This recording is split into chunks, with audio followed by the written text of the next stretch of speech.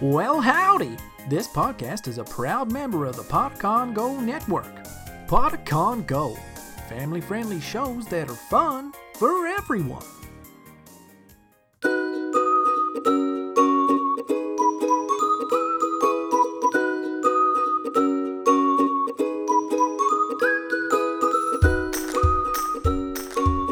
Welcome to Elderberry Tales.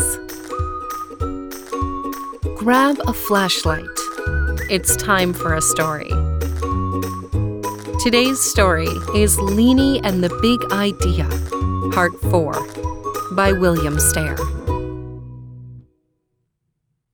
Today's story picks up right where Part 3 left off, so if you haven't listened to Part 3 yet, you should definitely go back and listen to that first.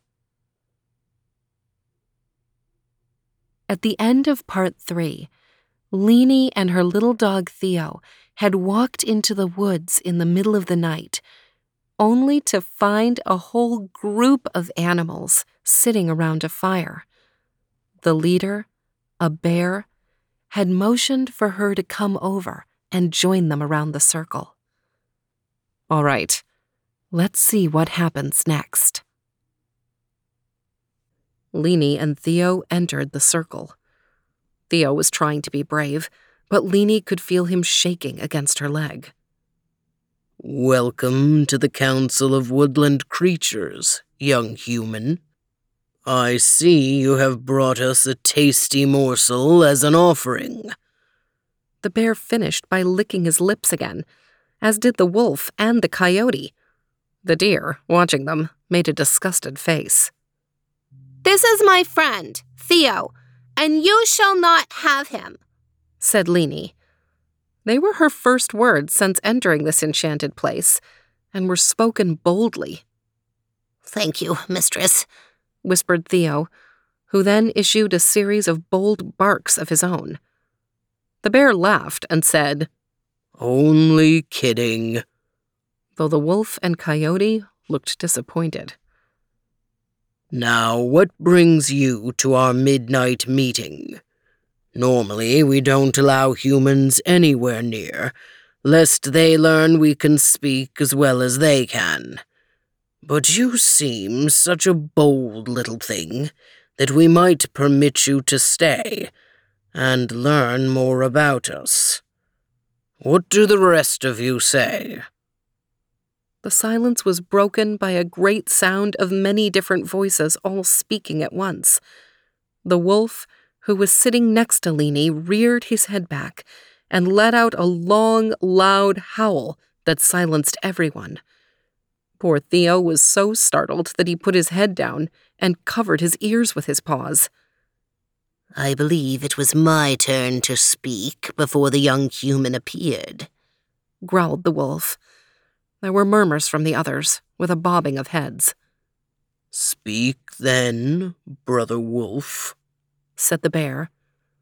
"Have you noticed how the humans who control this park are making a bigger mess of it every day? There is more litter and garbage lying around than there used to be. No respect. They have no respect for themselves or us. If they did, they would keep their home clean." "True, true," murmured many voices. "I agree," said the eagle, ruffling her feather a bit as she stood taller on her powerful talons. "No respect at all. Why, one of them tried to climb up the tree where my nest is, and would have gotten his hands on my fledglings if I hadn't shrieked and dived down at him. Then his brethren had the nerve to throw stones at me. I was swooping down on a fat young wood rat," began an owl. No offense, Ratty," she said to a rat that sat on its haunches a few feet away. "2 nights ago, when some human female shone a light on me and scared me away. Neither I nor my chicks had any dinner that night."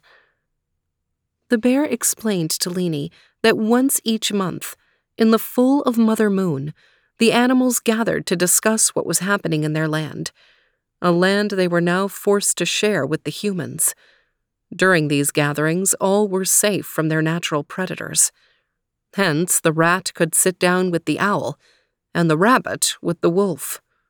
Of course, that didn't mean the old hungers were totally forgotten. Just at that moment, a mountain goat stumbled into the light of the fire.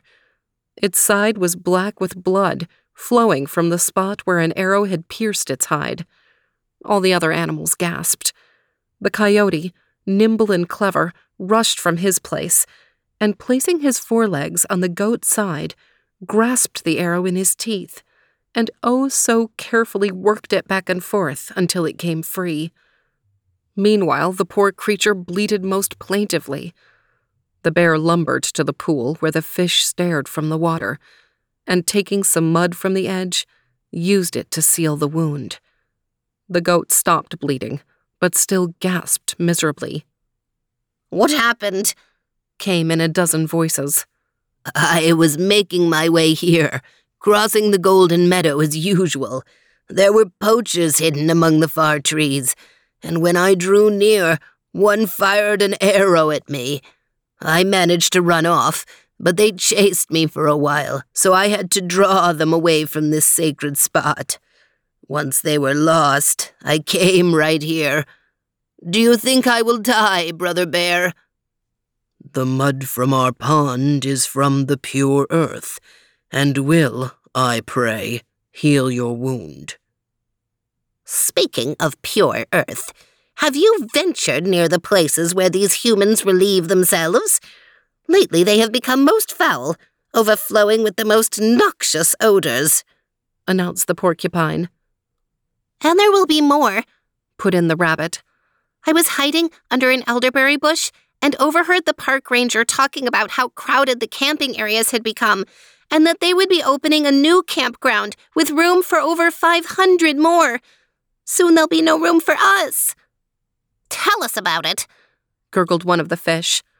"Waste is running into the lake and poisoning our habitat. At times the algae grows so thick it is suffocating." A tiny voice spoke up. Leanie could barely hear it. In the flickering firelight, she saw a mound of wriggling ants, with one larger one standing atop and waving her legs. "Hush," said the bear. "The queen is speaking."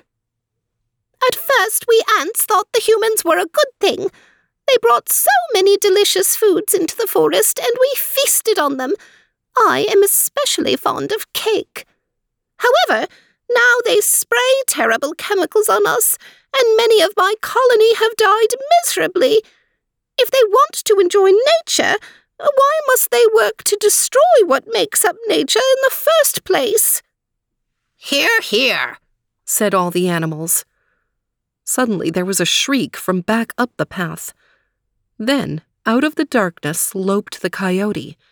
In his mouth this time was not the bloody arrow, but instead a struggling bundle of cloth. He came to the circle and set it down where everyone could see. "Look what I found creeping along the path. Is it some sort of giant slug?" Leanie jumped up. "Why, that's my little brother Logan. He's in his sleeping sack and has just learned to crawl. He's a human, not a slug." "I resent that comparison," said a very slow voice, coming from a large slug on a nearby log. "Well, whatever he is, he looks tender and juicy," said the wolf, licking her lips. "No more of that, Sister Wolf. Coyote, leave that human cub alone," ordered the bear. He looked at the sky, which was beginning to lighten to the east. "It's time for our meeting to end.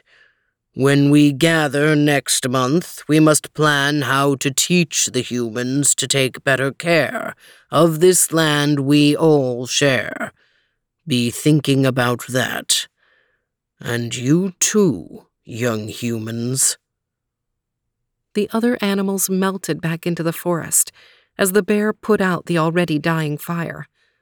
Then he too was gone. Leanie got up and walked over to Logan, who looked up at her and gurgled. Oh, Logan, that was a close call. You almost became someone's breakfast. How will I get you back to the caravan? What do you think, Theo?" But with the coming of dawn, Theo had lost the gift of speech, so all he could do was yip and whine.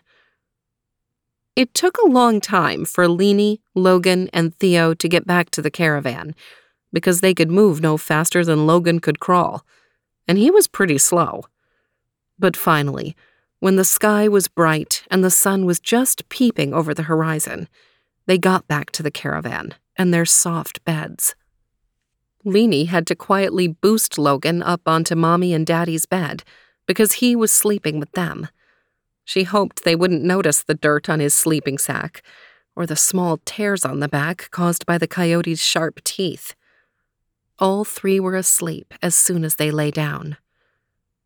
Later the next morning, it was the same morning, Leanie smelled pancakes and heard Daddy whistling in the kitchen.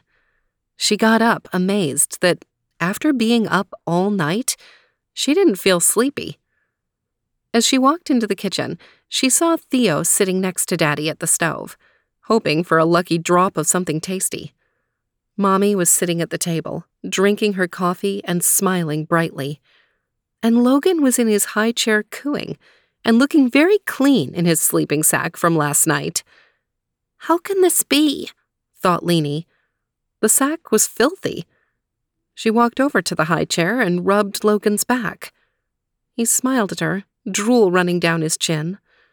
There were no holes or rips in the back of his gown. "Just in time, Leanie," said Daddy, as he brought a plate with 2 pancakes and some fruit to her place at the table. "You must have had a great sleep." Had she dreamed the whole thing? Maybe when the heron flew over the caravan, it was her falling asleep. Everyone looked so happy and rested. But if it was a dream, it was so real. After breakfast, Mommy said they were going to continue their trip later that morning, and if Leanie wanted to explore the clearing, she should do it now. So, while her parents got things ready, she walked back to the break in the wall of trees and rocks. The little stream still flowed through the opening. There were footprints on the other side, but they could have been the ones she made when she first discovered the path yesterday afternoon. She walked along the path, looking for any sign that last night's adventure was real. There was the waterfall, and beyond it, the clearing. Had there been a fire last night? She looked, but couldn't be sure. Maybe it really was just a dream. Then she heard her mother calling. "Leanie! Leanie, come back right now. We're about to leave." She turned to run back, but then her foot struck something in the tall grass. She bent down and picked up a long stick. No, it wasn't a stick. It was an arrow. There was blood around the sharp arrowhead, and marks on the wooden shaft where the coyote had gripped it in his teeth. "Leanie!" called her mother. She looked at the arrow for a moment, then dropped it and ran back to her family.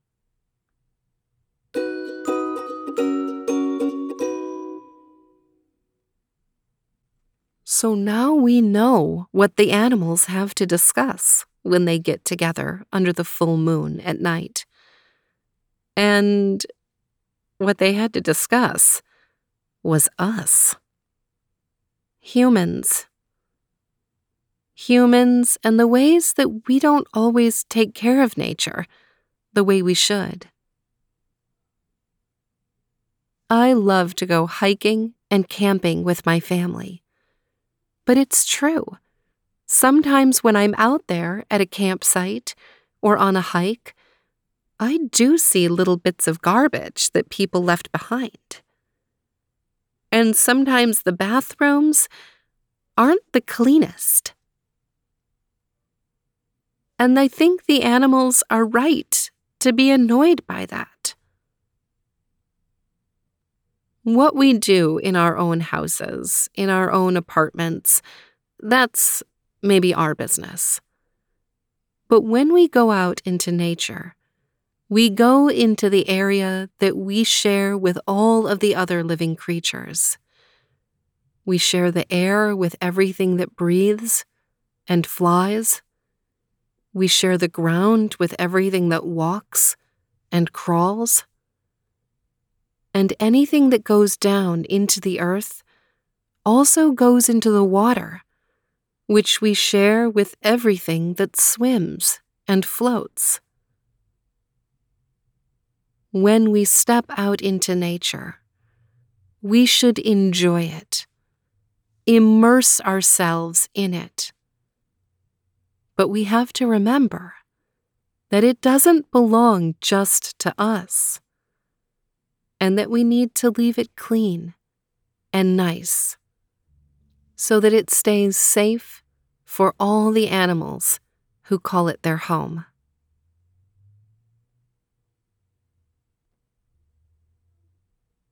This story series about Leanie and the Big Idea was written by William Stair and narrated by me, Carrie Coelho. If you're enjoying this series, you might want to check out the My Mom Detective series on this podcast, which was also written by William Stair, about two brothers, Armando and Desmond, and their dog Trooper. We'll be back next week with one more installment in this story about Leanie and her family. I'll see you then.